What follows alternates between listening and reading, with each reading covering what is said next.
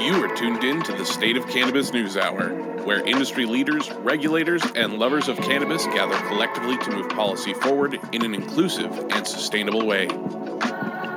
Professionals and canna-curious alike can tune in to hear leading cannabis experts share and discuss headlines, critical industry issues, social topics, and more. The State of Cannabis NewsHour, your daily dose. Hi, and welcome to the State of Cannabis News Hour, where we bring you all the top stories you need to know and talk about them for 4 minutes and 20 seconds. Our news is bite-sized and infused with a nice mix of facts, opinions, and a pinch of humor. It's Thursday, January 27th, 2022. This is episode number 203. I'm Susan Soares, the founder of the State of Cannabis News Hour and Conference, author of the children's book, What's Growing in Grandma's Garden, and Cannabis's favorite grandma, aka Nanogram. If you're listening to the podcast or watching on YouTube channel, the show is live every weekday at 9 a.m. Pacific Standard Time on Clubhouse. Join us and over 24,000 State of Cannabis News Hour members if you want to be an audience participant. Otherwise, please subscribe to support our show. Today we're talking about the industry's first LGBTQ-led consortium. A self-reported sales error results in a hefty fine. Are cannabis companies targeting kids? I think high times might be. A new bill to clear cannabis convictions faster. Wisconsin not going green anytime soon. The state of weed tourism, and many other frosty nuggets. So stay tuned for the full 60 minutes of the State of Cannabis News Hour. The following program contains coarse language and nudity. Viewer discretion is advised. Audience, feel free to raise your hands if you want to weigh in on a headline after it's been read, and we'll try to bring you up to the stage. Keep it brief and relevant, or you might get the gong. If someone could take the stress out of the news, it's silky smooth Lara DeCaro. She's a staunch defender of LGBTQ rights and able to mediate and practice law in 3 states. Lara is a valuable voice for the State of Cannabis News Hour and is lending her skills as a valued co-producer and moderator. What you got for us today, Silky Smooth? Good morning, everyone. I'm a little less than smooth this morning. I'm sorry, my voice is still fighting off a little bit of that cold. But this morning I have an interesting article out of Forbes magazine. It is titled Introducing the Queer Cannabis Club, the industry's first LGBTQ-led consortium. So, being from San Francisco, the birthplace of medicinal cannabis by Mother Brownie Mary, I questioned the article's lead line, but I did invite one of the founders to join us here today to discuss a little bit about this, because I think it's time, right, that the queer community had a voice in mainstream media, and it was interesting to me to read their article. So the article starts out that the idea was initially conceived and soft launched by Alexander Farnsworth, whom I believe is in the audience, during Pride Month in 2021, although Aspen Gay Ski Week, I'm so bummed I missed this, was the first ever gathering of this new nonprofit organization. It was formed apparently after receiving several social media shutdowns and bonding with other queer members of the cannabis community at various conferences, and really identifying their common goals. The Queer Cannabis Club, according to this article, has 2 goals. 1, to create a queer community that is sorely lacking in the cannabis industry, and to bring together artists, creators, entrepreneurs, bon vivants, iconoclasts, and anyone else keen to expand human consciousness. The founders are not located in major metropolitan areas like San Francisco. They're out in Massachusetts, so they were particularly aware of the need for community support. They did, however, come from similar suburban childhoods in Salt Lake City and Denver, which explains their feelings of oppression. And their coming out stories connected them on a personal level, according to this article. Where I grew up, it was very conservative, said one co-founder, Jake Bullock. The birthplace of the evangelical movement was only an hour away. And that really weighed on me as a child and made the whole identity process harder. And I didn't find cannabis until much later in life. So I think, I'd like to stop there. I think Alexander is in the audience. If you raise your hand, we can bring you up on stage to comment. Just hit the little hand button down in the corner. But it was interesting to me, obviously, as a San Franciscan, we have a significant history and strong support of our queer community. But that's not something we experience across the United States. And Alexander, do you have a couple of comments about, maybe you can tell us why you felt it was important, why it was time to create a consortium specifically dedicated to our queer community? Are you up here? I invited him up, but I don't know what's going on. Oh, there good. he is. There he is. Hi. Good morning. How are you? We're great. We have just a couple seconds. If you can tell us, give us a little bit of background about why you think. Yeah, why did we need this? We need this because right now the industry is being dominated by multi-state operators. And while every year when Pride Month comes along, they hop on the bandwagon and they have products that have givebacks to, charities and organizations that need the funding. And while that's fantastic, what I found is, as a independently owned cannabis branded dispensary, that we had to beg and scream to get those products from the MSOs onto our shelves, even if we had great existing relationships. And as one of 5 LGBT owned and operated dispensaries in the state of Massachusetts, it just felt that really, if we're in this situation, that we're not getting the attention or the priority that we really should be.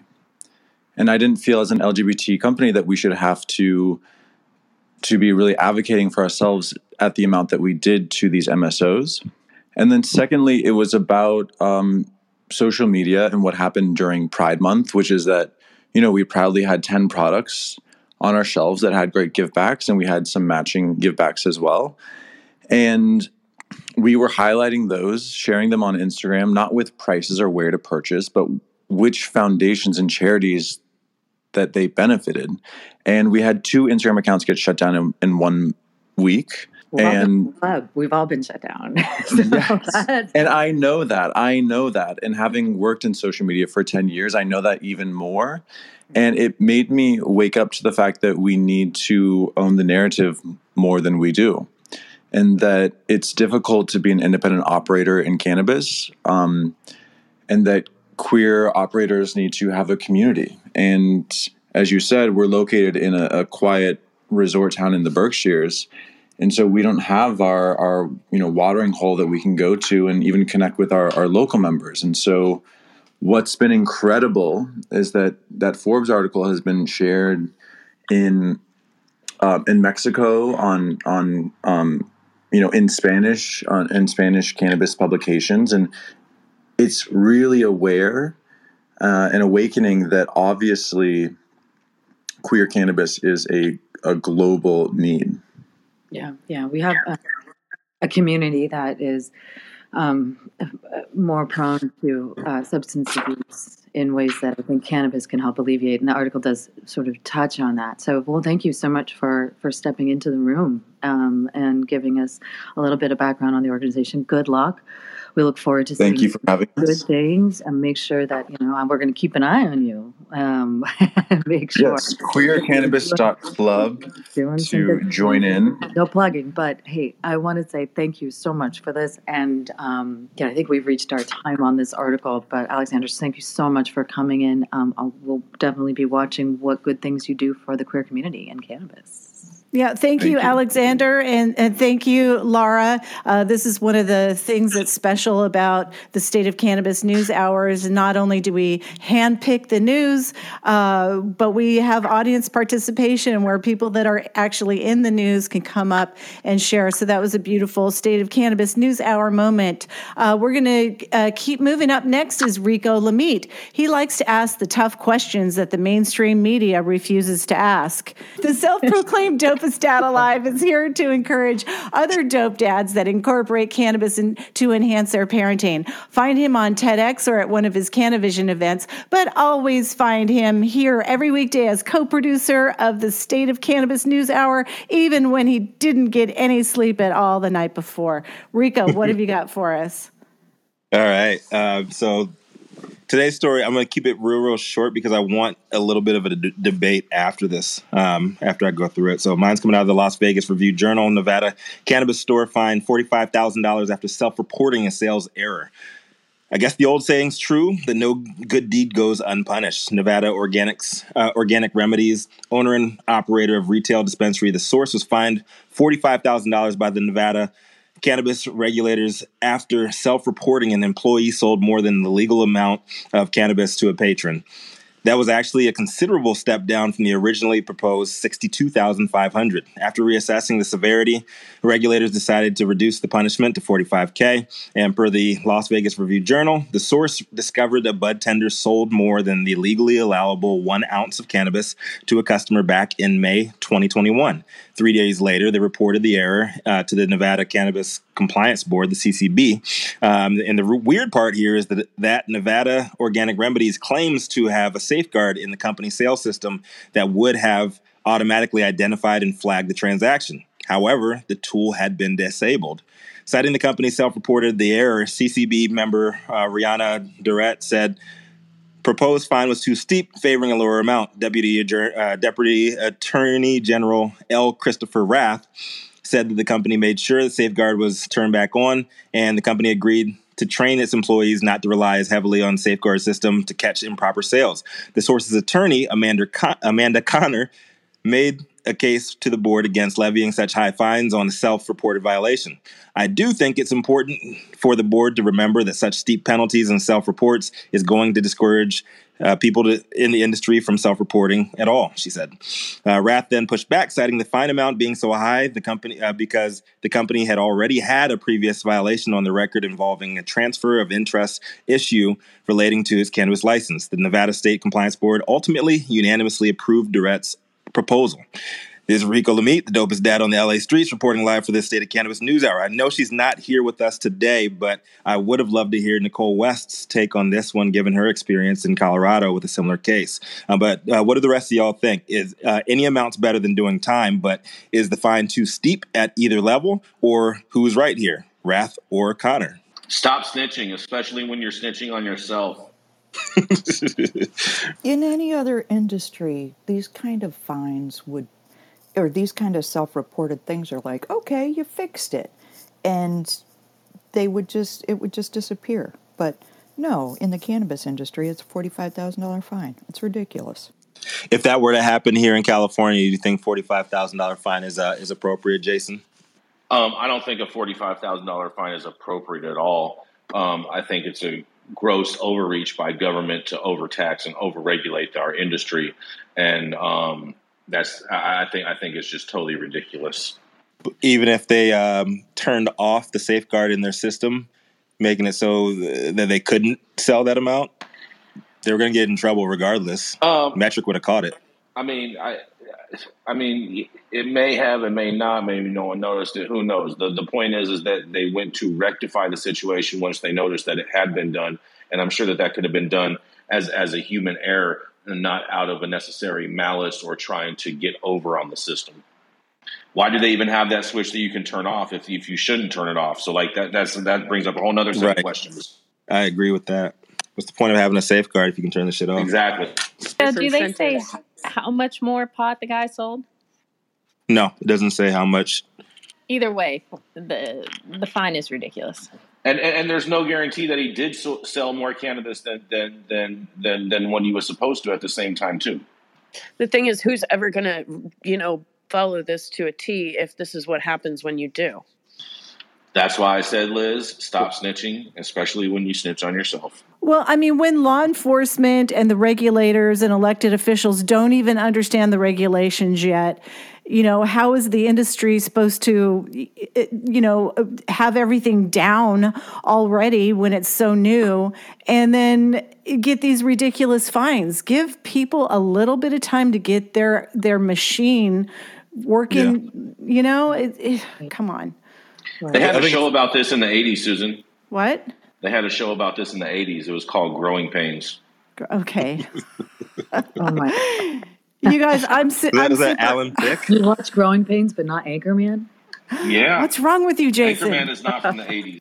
Okay. There's another 20 years ago. I'm super high this morning. I forgot to time again. Is anyone timing? Are we at time? I'm think we've sure been we're at at time. time. Sure, time. I think we're at time. Okay. Back to you, Laura. Hey, all right. Yeah. Well, up next, we have our very own lovely Liz Rogan. She is actually a biodynamic biologist, botanist, and cannabis health liaison. Liz, what do you have for us today? Thank you, Laura. Happy Thursday, everyone. Thanks for joining us today. My story comes from the Santa Maria Times by Mike Hodgson. The headline reads, "A race for cannabis land use entitlement in Santa Barbara County turns to orderly license queue." So if you've been paying attention for a bit, you'll know that Santa Barbara County was in the spotlight in 2018 for having the highest number of cultivation licenses. It was seen as ideal, being both well-positioned geographically for both agriculture and commerce. It has a rich agricultural history that drives the economy, and the unique terroir of the south-facing coast has long been capitalized by the wine industry. But in Carpinteria, dilapidated greenhouses going fallow due to global competition in cut flowers, the local cannabis operators came together and took initiative early on, working hard to create cannabis regulations. Due to concerns about a land grab, odor, compatibility with other crops, and to allay public concerns that Santa Barbara County's agricultural land could all change to cannabis, the Board of Supervisors created caps on cultivation acreage. So 186 acres cap for the Carpinteria Valley and 1,575 acreage cap for the rest of the unincorporated area. And the cap does not include areas inside city limits. In addition, the county's early adoption of local approval for legal nonconforming operators opened the door for the impending land grab, even before the ordinance was drafted. Unsurprisingly, these caps created an even greater rush to stake a claim, and applications have far exceeded the caps. Total acreage sought in the greater unincorporated area is 3,173 acres, which is more than double the cap. And in Carpinteria, the total acreage sought is 214 acres, which is 28 acres over the cap. Since the applications for the land use permits have exceeded the cap, the county executive office has stopped processing new business license applications. But planning development is still continuing to process the land use permits. Brittany Heaton, who's the principal analyst with the county executive office, said the Carpinteria cap is not completely reserved yet, but we think it will be full by the end of March. So when the land use entitlement is approved, the operator can then apply for a business license, which puts them on the eligibility list. But that simply serves as a reservation. It doesn't guarantee they get acreage under the cap. They have to survive all the appeals. And there are local groups who have pledged to appeal every single cultivation land use entitlement before these operators are issued a land use entitlement permit. And they have to have that permit in hand before they can get a business license. They need both of those to get their state license. So 22 cannabis permits have been appealed thus far. Permits approved accounted for 543 acres in the greater unincorporated area. So about a third of that is now taken, and 64 acres in Carpinteria. Total of 90 applications for business licenses have been submitted and 15 have been issued. Once a potential operator is issued a business license and has a spot on the eligibility list, their acreage is then secured in the cap, but they do need to get that state license before they can cultivate. The cap in the greater unincorporated area has been reached by the 13 operators on the eligibility list. Business licenses for 5 of them are pending. 3 operators in the Carpinteria eligibility list have taken acreage there to the limit. With the cap reached in the eligibility list, the rest of the applicants are placed on a waiting list. It's not necessarily the end of the road. Some operators may lose their licenses for violations, and others may drop out for other reasons. Heaton said she heard of a couple operators with licenses deciding not to pursue cannabis, and they had 35 acres in the cap. When the acreage opens up, the opportunity to cultivate passes on to the next operator, and so on. Unfortunately, the way this is set up, with the constantly increasing costs of licensing, startup, and then multiple appeals, it all continually narrows the road for smaller operators. The Board of Supervisors decided it would be easier to oversee a few large farms than a large amount of small farms. Odor and pesticide drift are typically the two biggest pain points in every land use permit. Oh, the fun. This is Liz Rogan reporting for the State of Cannabis NewsHour. Would love to hear what anyone has to say about this very exciting issue. Just kidding. Hey, Liz, thank you for bringing this up. And, Santa Barbara, unfortunately, has become such a shit show. And the license stacking that the two of those supervisors allowed is just absurd. And one thing I didn't hear, I have some property. My family's had property up in the Central Coast for over 100 years. And one thing you didn't mention is water. And water, the aquifers are just tanking, especially in Northeast Santa Barbara County and San Luis Obispo County, where our property is. There's no water. And I have photos that go back a century and stuff. There's just, these water tables are crashing. So that's a component that really needs to be factored into all of this. So up next, he's the cannabis industry's longest continuously running retailer, and his conservative values are an obvious nod as to why he believes the 80s were a superior era for cult classics, and Donald Trump is someone you desire flying across the country private to visit at Mar-a-Lago. The good old days, right? Up next, we've got Jason Beck. Oh, Rico, good morning, man. Hope everyone's having a fantastic Thursday today. Today, a new bill introduced in California. A new bill will force courts to clear cannabis convictions faster. California will set new deadlines to dismiss and seal many cannabis convictions under a bill introduced Wednesday aimed at readdressing anti-drug laws that disproportionately targeted communities of color. The moves come 2 weeks after a Times investigation found that tens of thousands of Californians are still stuck with felonies, misdemeanors, and other cannabis convictions on their record. Despite a 2018 law that required the state to clear cannabis convictions, many courts have been slow to process cases, the Times found. California made a promise. I'm focused on making sure that California keeps its promises, said the bill's author, Assembly Member Mia Bonita, Democrat from Alameda. This bill will allow us to automatically seal qualifying cannabis criminal records. The measure would give the courts until January 1st, 2023 to update CUS records and transmit them to the State Department of Justice, which maintains the statewide criminal history database and responds to background checks. July 1st, 2023 would be the deadline for the state DOJ to modify its records accordingly. The change would clarify the intent, in parentheses, of the 2018 law, Bonta said. The Times investigation found that at least 34,000 marijuana records still have not been fully processed by the courts. Under the bill, the state DOJ would move forward updating its records if courts or prosecutors fail to make their deadlines. By default, the record would be sealed if the case is eligible, said Bonta. There are 34,000 people in the state of California who are not able to truly and fully live their lives because there has been a failure to fully implement this law. My good friend Felicia Carbajal, executive director of the Social Impact Center in Los Angeles, said the bill was a great step in the right direction to make sure we're not leaving behind the most harmed people. The delays are not for lacking funds. The Times reported the courts received $16.83 million with an M in state funds for processing records. The Judicial Council, which oversees the Superior Courts, distributed the money among the counties, but does not track how much progress courts have made. San Bernardino received more than $840,000, and Riverside received $638,000, according to Judicial Council data. The bill would also expand eligibility for cannabis record clearance to include a conspiracy conviction known as a wobbler. In such conspiracy cases, prosecutors have discretion to charge whether or not or otherwise a misdemeanor or as a felony. I hope this will start a conversation about some of the failings of the war on drugs beyond cannabis, said Carbajal, executive director of the Social Impact Center. And just as an FYI, Mia Bonta replaced her husband in a special election in September after he was appointed to the Attorney General. Well, I hope all of our past due felons for cannabis crimes or cannabis misdemeanors do ultimately get their day in court with their record being sealed and expungement being granted. And this is Jason Beck reporting for the State of Cannabis NewsHour.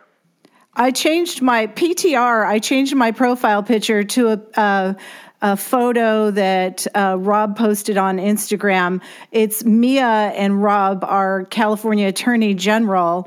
They've been together since high school, and look how hot they are. Oh my God. And we've got Max Michelonis up from the audience. Max basically wrote the Macursa language and worked on Mia's campaign. Max, what have you got to say? Good afternoon, or good morning, folks. Max Michelonis, Ledge Director for Assemblyman Mia Bonta. Happy to be here.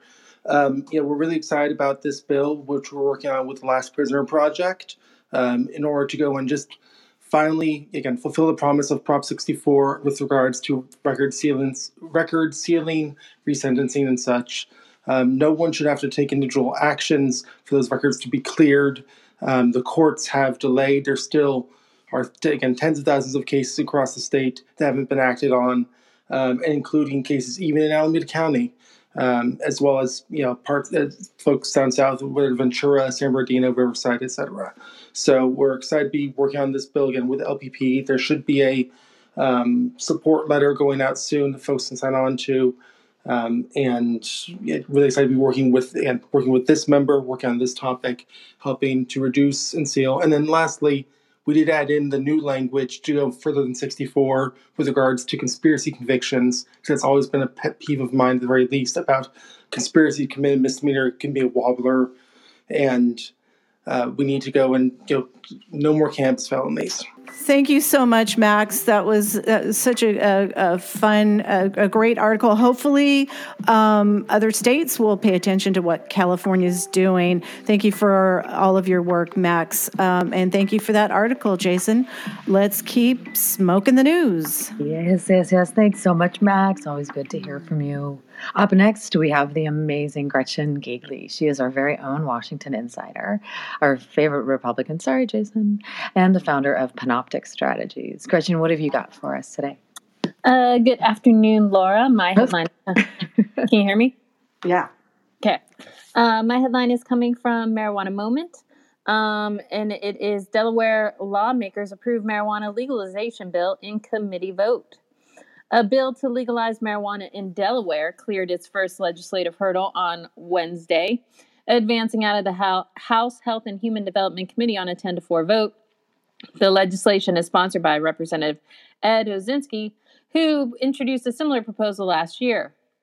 The committee approved last year's Measure 2, but it ultimately stalled ahead of an expected floor vote due to disagreements over social equity provisions.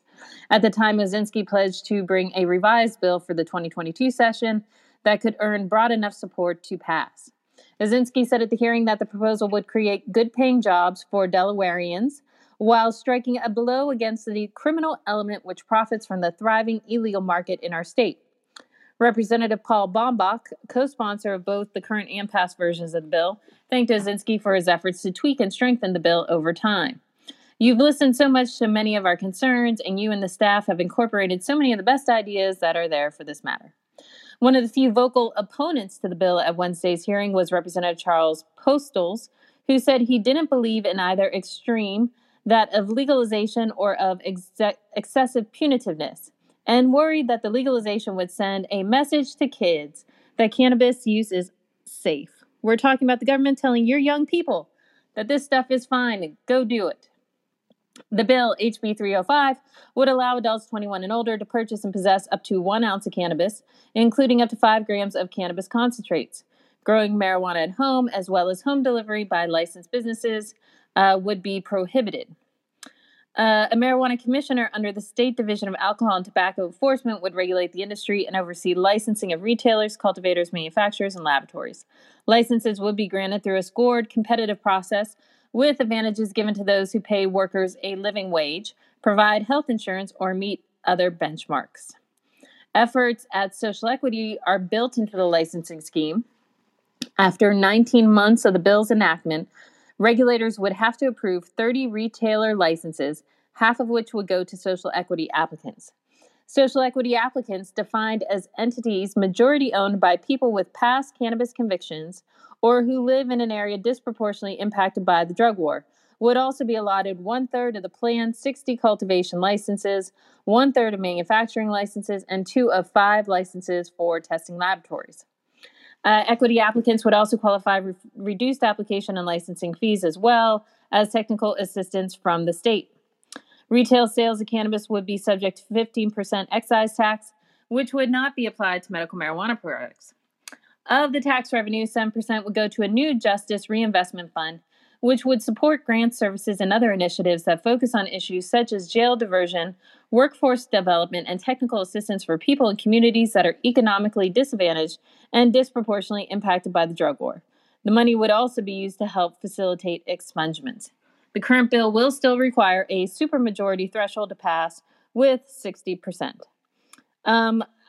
I see this, of course, as a good thing that they're pushing forward with legalization. The one thing that I found odd, and I would love people's opinions on, is do you think a social equity applicant, their only requirement needs to be that they've been convicted of a past cannabis conviction? To me, that kind of seemed a little odd. This is Gretchen for State of Cannabis NewsHour. You think this will push Joe Biden in the right direction? Yeah, I don't think Joe will. Joe's not awake enough to notice what's going on. Is Joe in a wheelchair? Why are people pushing him around? Anyways, back to Delaware. Isn't Joe from Delaware? Or is that odd? That's what qualifies you to be a social equity applicant, is that you have a cannabis conviction. Does any other state do it that way? Vote for Corn Pop. Well, I think that is the best way. If you have a cannabis conviction, then to be able to qualify for social equity, that makes a lot of sense to me. But I would think that minorities would, with clean records, would still face problems. I don't understand why a conviction is the only thing that they think is hampering people in this industry. It's one element considered in San Francisco, but it's definitely not the entire requirement. All right, I don't know. We'll see. The only problem with this passing last time was the social equity people who had difficulty with the bill last time didn't like the reinvestment fund, which I find interesting. Is that what their hangup was in Delaware last time? So I think they should get the supermajority vote to pass legalization, frankly. There's a lot of cannabis smokers in Delaware, and it's a very high number actually there for such a small state. So I'm hopeful that it will pass, and why the hell not? It just seems very odd to me. This is Gretchen. Not to mention, Gretchen, there's a whole bunch of cannabis companies that are out of Delaware as well. We're past the half-hour point, so I'm going to relight the room very quickly. You are tuned in to the State of Cannabis News Hour, your daily dose. The thoughts and opinions expressed in the State of Cannabis News Hour are those of the individual speakers, not those of any other speaker at State of Cannabis or its members. The statements made in the State of Cannabis News Hour do not constitute legal or accounting advice, and State of Cannabis and its speakers make no representation regarding the legal status of any substance in any country, area, or territory, or any other authorities. The views expressed in this room do not establish any fiduciary relationships. The sponsorship of the State of Cannabis News Hour do not imply or constitute any endorsement by the State of Cannabis or the expressions of any of the opinions whatsoever on the part of the State of Cannabis or any of its speakers. Viewer discretion advised. Let's keep smoking the news. Now, this fifth-generation Californio is an award-winning journalist with a multicultural background. One of where we know him here on the State of Cannabis News Hour as the freedom-fighting farmer's friend. Up next is international man of truth, Eric Hislereda. What you got for us this morning, my man? Hey, Rico. Thank you for that intro. Hi, everybody. Great to be here today. My headline is from the Wisconsin Examiner, and it's Wisconsin Senate Republicans vote against adult use cannabis. So we're seeing a pattern here across the country in places like Virginia, South Dakota, and Mississippi, where one arm of the state government or another, all Republican, are pushing back against common sense and the will of the people, who are striving to create a realistic, unobstructed pathway to legalization. So here's what's going on in Wisconsin. Quoting here, Republicans in the Wisconsin Senate stopped an effort by Senator Melissa Agard, Democrat Madison, to force a vote on legalizing the adult use of cannabis. The Senate took up a bill Tuesday that would increase penalties for a person who uses a butane torch to extract resin from a cannabis plant. Agard introduced an amendment to the bill that, instead of making penalties harsher, would have completely legalized all uses of cannabis. Agard said she was introducing the amendment because if the goal of the bill is to increase public safety, then increased criminalization is not the direction to go, especially since most of Wisconsin's neighboring states have legalized either medicinal or adult use. Republicans in the Senate killed Agard's effort by voting that the amendment was out of order and, air quotes, not germane to the initial bill. The original bill, without Agard's amendment, passed on a 20-12 party line vote, all Republicans for, all Democrats against. I dug a little deeper into this because I wanted to get a sense if any legislation had come up previously, and I found this from the same paper from August of last year. Quoting, in a large parking lot in front of the Sunnyside Dispensary, right across the border from Wisconsin in South Benoit, Illinois, Senator Melissa Agard D. Madison announced a bill to fully legalize cannabis in Wisconsin for medicinal purposes as well as for adult use. Wisconsin is ready for cannabis, she said. Communities most affected by the over-enforced and outdated drug policies are ready. Our farmers are ready. Let's do this together. Let's legalize cannabis. Agard has been introducing this bill for 5 legislative sessions now since 2013, and it has never received a public hearing because Republican leaders oppose legalization. This despite the fact that a Marquette University law poll from 2019 found that nearly 60% of Wisconsinites support full legalization of cannabis and 83% support legalizing medical cannabis. I've heard a few people opining that Republicans are leading the way to legalization. This clearly isn't leadership. On the local, state, and federal levels, you'd be hard-pressed to find a single Democratic official opposed to legalization. What you will find is opposition to turning on the federal banking money spigot without expungement, equity, and descheduling. The MORE Act contains all those elements, but as we all know, Republicans would never subscribe to something as comprehensive and common sense as that. People of color and the legacy communities are continually asked to wait. Just wait, it'll come. Just give us full banking access, and we'll take care of that later. We waited decades for weed justice and for centuries on other important issues. No more waiting. It's time to get right on this. No justice, no jingle, at least on the federal level. My suggestion is rather than descending into over-politicizing an already difficult situation, we find common ground to make progress. I know there are a few Republican leaders, and they are in the minority in their party, who generally want reform. But it ain't going to happen without Democrats, as the GOP has nowhere near the numbers to do anything on their own. So let's move on the justice and descheduling part, and banking and a better future will be there for all of us. And that's what I got for today. I'm Eric for the State of Cannabis NewsHour. Thank you for having me up. No more waiting. No more waiting. I love that perspective. Pass safe banking. Bullshit. Yeah, you're so right, Eric. And so much has been done in more liberal-led states historically that now Republicans are trying to play catch-up and trying to tout their limited accomplishments. And trying to wash away the history of that they frickin' built the war on drugs. Yeah. Hey, Eric, do we know what the tax rate they were proposing in that bill? I don't, Jason. I could find out. It's actually, the report, it wasn't that deep. That's why I decided to go look at other stories, older stories. But there's this newspaper has done actually a lot of pretty interesting articles. So I'll dig in for you if you want. That's great. I appreciate that. I'm willing to bet it's an erroneously high tax rate. I don't think that was the pushback. That was not mentioned in any of the reporting was the tax rate. Oh, hey. You know what? You know how to talk to Republicans. All right, up next, we're going to keep on going. Up next, we have Mr. Brandon Dorsky. He is the CEO of Fruits Labs and our favorite intellectual property attorney. Brandon, what have you got for us today? Thank you for having me. Today, my headline comes from Boardroom TV. It's Crypto Cannabis Club goes from NFT to IRL. Crypto Cannabis Club launched its own brand and announced Ryan Hunter as its new CEO yesterday. The club will be partnering with Camp Nova, a direct-to-consumer cannabis platform, to deliver Crypto Cannabis Club NFT holders 30% discounts on product deliveries in California. The intent is to invest profits from the cannabis sales to steadily increase the discounts offered to Crypto Cannabis Club members. Every packaged eighth will have custom artwork from the Crypto Cannabis Club, and 3 packages will include ownership of an NF Toker, currently trading at an $800 value. The NF Tokers collection has 10,000 NFTs that were launched in August. Tommy Chong and Cheech Marine joined the collection last week. And there are presently 4,200 NF Toker owners with $178,000 in trading of NF Tokers over the last week. 60% of the Crypto Cannabis Club members are buying cannabis monthly, where 40% are doing it weekly, and 40% are reporting spending more than $150 per visit. So it sounds like the ownership of one of these NF Tokers in the Crypto Cannabis Club is saving their owners money.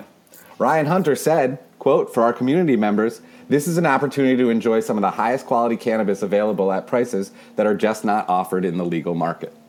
Since Crypto's August launch, they've partnered with a variety of brands, including Ricky Williams Heisman, Old Pal, King Palm, Vitality Farms, Marley's Natural, and then some ancillary products and devices like Dr. Dabber, Vibes Papers, Smoke is Focus, Higher Standards, and a few others. The club allows users to breed and sell cannabis plant NFTs, compete in Crypto Cannabis Club competitions for digital and physical goods, and they can go work virtually in a crypto greenhouse where they earn passive income. I have not personally explored the Crypto Cannabis Club, but admittedly this article makes it sound like it's a bit of an interesting universe and that there is actually a tangible benefit in the form of discounts on cannabis with participating brands at participating retailers.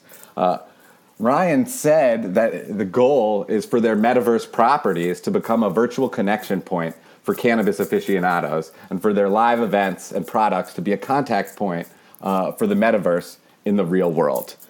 There wasn't too much else to this article. It was really a lift from a press release from Crypto Cannabis Club. But stay tuned. I think this is not going to be the first time you see some interactions between NFTs and cannabis. Brandon Dorsky, reporting for the State of Cannabis News. Brandon, can we have a Toker poker game? Yeah, might need to get consent if we're promoting NF Tokers, though. How is Zynga not getting involved in this metaverse shit, NFT metaverse shit? Like, weren't they the originators of virtual greenhouses in the first place? The gaming company? Yeah. Are you talking about Jenga? No. I'm talking about that. You know, those fucking Facebook games that all these kids were playing. The Farmland, Minecraft. Oh. Didn't Farmland let you grow weed? Integrity. Probably. Their GC is a friend of mine, and he's friendly. They're working on one for adults. It's called Culticraft. Was that a joke or is that real? That was a joke. I have no fucking idea anymore. None of this shit makes sense. High Times has one for babies. News and opinions. I think I'm going to make a deposit on a $400,000 metaverse property.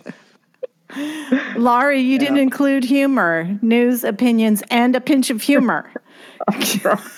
Oh, Maggie just said it. Farmville. Maggie just said it. Farmville. I forgot all about that shit. Never could understand it. Never will. And I need the governor to teach me about this shit so I understand the metaverse even more so I can get involved. I can make millions of dollars like these people are right now. It's only money for the metaverse, Rico. It's not really tangible. Meta money is money. All right. Let me get off my grumpy old man kick.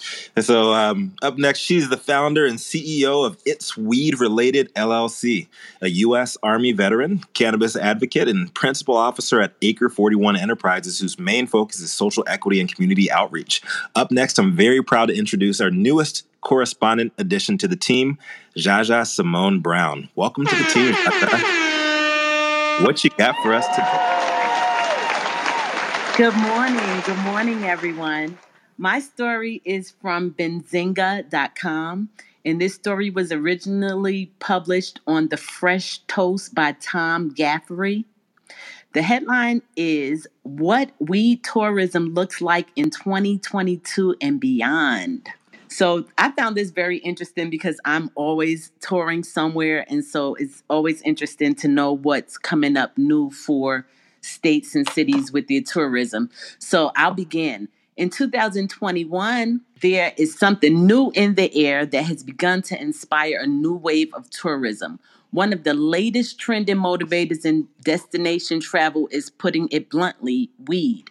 So in 2020, there was a report that found that about 30% of vacationing adults around the world were looking for something that was involved in cannabis for their holiday. And the report found that 18% of Americans felt the same way. So I looked at that report, and on this report, it shows that a third of the people that they surveyed had not even consumed cannabis before, but they were very interested in cannabis being available for tourists when they travel to these different states. So while many facets of the travel industry struggled to tread water throughout the pandemic, recreational marijuana sales continued to grow, and more areas of the world legalized recreational cannabis. So by the end of 2020, Arizona, New Jersey, and South Dakota all legalized recreational cannabis use, with Connecticut, New Mexico, New York, and Virginia passing initiatives a year earlier. What's interesting about this to me is, in these states that have passed recreational cannabis, they don't have anything set up for tourism. They have no language in their bills or in their laws that relate to tourism. So we have a lot of states where people can consume cannabis, they can go into the dispensaries, but they still have no place that they consume. So tourism is going to be a very big thing. So take West Hollywood. There are potential plans to bring an Amsterdam-like vibe to the posh LA neighborhoods with pot cafes and restaurants and lounges. So that should be interesting to see that unfold. Weed tourism has proven to be so lucrative that some businesses are already establishing roots in some states that have not even legalized recreational cannabis yet. Closed borders and travel bans did not stop medical marijuana legalization from occurring elsewhere in the globe as well. Recently, the island of Malta became the first European country to legalize recreational weed. So as it gets legalized recreational, I think we'll see more and more lounges and tourism. I know I'm certainly going to visit some states that have legal cannabis just to see how things go there. We're going to have you be our person on the street. Yes. I would love that. So you would just like travel from state to state, checking out like all these consumption zones and shit? Yes, I would. I would love to have the opportunity to do that, because it seems like every state does their thing so differently, and it's just really interesting for me. You know, it would be wicked if you and Stone collaborated and hit the high road. Yeah. Sampled all across the U.S. And then I can go all the underground trap shops. I'll be hitting the low road. You're already on the road. Is that because everything's cheaper in those markets? It's because there's no taxes, Jason. Well, this is Jaja Simone, and I'm reporting for the State of Cannabis News Hour. Back to you, Laura. Love it. That was amazing. Thank you so much, Jaja. Welcome, welcome, welcome. Up next, we want to hear from the governor. He is Mr. Nicholas Wildstar. He is a former Republican or independent. Nicholas, please let me know, who actually ran for office on holding PG&E and SoCal Ed accountable in the environment and eliminating homelessness. He is a Black Panther Party organizer for the state of California and a former candidate in many markets. We hope to see him in office sometime soon. Nicholas, what do you got for us today? Thank you. I've been everything, Laura. I've been an independent, a Democrat, ran as a Republican, a Libertarian. I'm just running for We the People. But top of the morning to you, State of Cannabis crew. If you're listening to the show from the road, then I've got quite the story for you to cruise to. My article asks, dude, where's my car? A 2-year study conducted by the Center for Medicinal Cannabis Research at UC San Diego School of Medicine found that at least 50% of people with THC in their bloodstream were quote-unquote impaired when undergoing driving simulations. Researchers recruited 191 regular cannabis users to partake of cannabis containing different levels of THC or a placebo immediately before a series of driving simulation tests over several hours. According to the findings, the THC group displayed a significantly diminished ability when it came to swerving in lane, responding to divided attention tasks like texting while driving, and following a lead car. The non-placebo participants smoked a joint with either 5.9% or 13.4% THC. However, not all displayed significantly diminished driving skills compared to the placebo group. The researchers said only 50% could be described as impaired. The study authors said driving scores did not differ based on the THC content. Both the 5.9% and 13.4% groups performed similarly, suggesting that users self-titrated, meaning measured out their own dosage, by smoking in such a way to achieve similar highness levels. Although users in the THC group felt impaired and were hesitant to drive at 30 minutes, an hour and a half later they believed the impairment was wearing off and they were more willing to drive, said first and senior author Thomas Marcotte, a professor of psychiatry at UCSD. This was despite their performance not significantly improving from the 30-minute point. This may indicate a false sense of safety, and these first few hours may constitute a period of great risk since users are evaluating whether it's safe to drive or not. Paranoid much? Co-author and professor of clinical pathology at UCSD, Robert Fitzgerald, said, the complete lack of correlation between blood concentrations and driving performance was somewhat surprising. It's strong evidence against developing per se driving under the influence statutes. Per se laws, Latin for by itself, establish a statutory violation if a legal standard is breached, such as blood alcohol concentration in driving under the influence laws. The authors and the findings indicate the cannabis use resulted in diminished driving ability in simulators, but when experienced marijuana users controlled their intake, impairment could not be inferred based on THC content, behavioral tolerance, or THC blood concentrations. They wrote that the future research should address factors such as biological differences, personal experience with cannabis, and how cannabis is administered in relation to driving impairment. Reporting with the State of Cannabis NewsHour, this is Nick Wildstar, a.k.a. the Governor, and I'm running this year for Governor. Speak now or forever hold your peace. Peace. Yay, Nicholas. I love this story. I love the way they handled this study. I think that it's great that they're saying, we just don't know enough and it's complicated, rather than here just blow into this machine or look into the screen and we can tell, because we all know that it's complicated. But the one thing that I did want to mention was that this is one of those cases where the headline doesn't match the article. The same person that wrote the article did not write this headline. I read the headline. I was like, dude, where's my car? Oh, okay, this should be interesting. But they didn't talk about memory at all. So it was like, okay, what's going on here? You're just assuming all potheads just forget everything. Well, even if we forget things, apparently, our driving is not impaired, according to this study. So, well, they said that people were hesitant in the first 30 minutes. People were hesitant to drive. I think that is a key difference. I did one of these tests for the doctor show, and I got high as hell because I really wanted to know myself.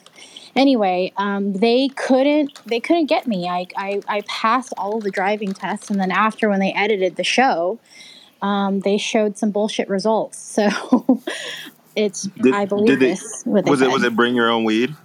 Oh, I'm not smoking their weed. Hell no.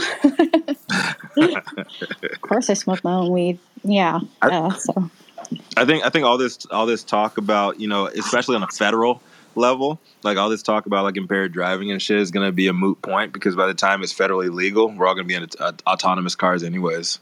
So you're saying we're not going to have federal legalization for a while, Rico?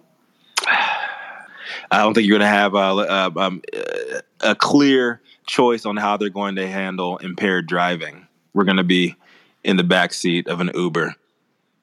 Nobody's going to see in there. Nobody's going to know what we're doing. This is Lanita. I thought it was a really interesting article, and maybe I missed it, but I didn't hear any comparison to how alcohol has been done. You know, folks have been drinking forever, and they think they know their own limits. And it's only until they get pulled over for a DUI that they actually know, well, damn, maybe I was a little beyond that.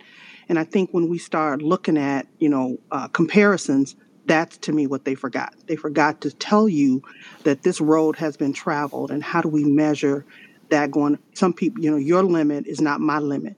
And so your ability to get high and the amount that you take in, whether it's THC level or just a lot of low THC, you're going to be impaired. But your impairment may or may not affect your ability to drive, as the young lady was saying, right? She was able to get high as hell and pass. Now, that's not what they showed in the show, but that's what happens. And so I think there's a lot more. It was a great article, and I think the study is probably great. I'd like to look at it and probably will, but I think that there's some other stuff to it, and I expect some opposite views to come from that. Thank you, Lanita. We need to move to Priscilla, but while we're moving to Priscilla, I'd like the audience to raise your hand if you get high and drive. Raise your hands. We're not going to bring you up to the stage. Allegedly. We're not going to... Allegedly, yeah, we're just, pretend. Okay. Yeah, don't ask people to incriminate themselves. Allegedly. I think that it's worth noting, and NBC published this article, and alcohol brands advertise on NBC, so they may not have wanted to draw a distinction between cannabis and alcohol, because it is shown cannabis consumption, you're less impaired than alcohol consumption. Case in point. Did you say case and joint, Nicholas? Are we gonna have time for Priscilla? Yeah, I wanted Priscilla, and if we have a moment, Priscilla, I can see how she's amazing, and she's up on stage. She's ready to go. She is one of the top 25 women in cannabis, making history. She's the CEO of the award-winning Original Breeders League and a valued correspondent. Priscilla, what do you got? Thanks, Laura. Well, my study shows that cannabis companies use marketing that appeals to kids. So a new study was done by the UW School of Medicine and Public Health, and it shows that recreational cannabis companies are using marketing that appeals to children and teens. Obviously, we have laws in place in multiple states that prohibit such advertising. So the study was led by Dr. Megan Moreno. She looked at, for a whole entire year, social media posts from cannabis companies in Alaska, Colorado, Oregon, and Washington. Moreno said that the advertisements can easily be viewed by everybody, including kids. The study looked at 2,660 posts from 14 different companies and found that 35% of posts advertised discounts or promotions, and that less than half of the posts contained the required safety warnings for products being advertised. All of these types of advertisements are illegal.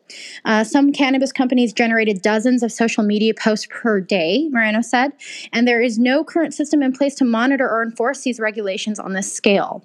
So they observed companies using content to appeal to young people, such as young models and cartoon characters. The companies also marketed to people with budgetary constraints despite state regulations. Moreno recommends policymakers increase enforcement of rules and regulations regarding social media advertising, which could include banning cannabis companies from using social media altogether. Would love to hear what you guys think about this, but I know we're at time. Yeah, I'm sorry that you guys click on the link and, it's not up there. Hey, become a super fan so you can get the link to all of these stories, because it's news that we handpicked for you. So you don't have to comb through the headlines yourself. That was a really great show. If you missed any of it, make sure to catch the replay on Clubhouse, or find us anywhere you get your podcasts, or on our YouTube channel. Thank you, correspondents. Thank you, Laura and Rico. Thank you to our pinup girl, Liz. And a big thank you to the audience for being our eyes and ears when there's news in your city, county, state, or country. Your addition to our show makes the State of Cannabis News Hour news you can trust.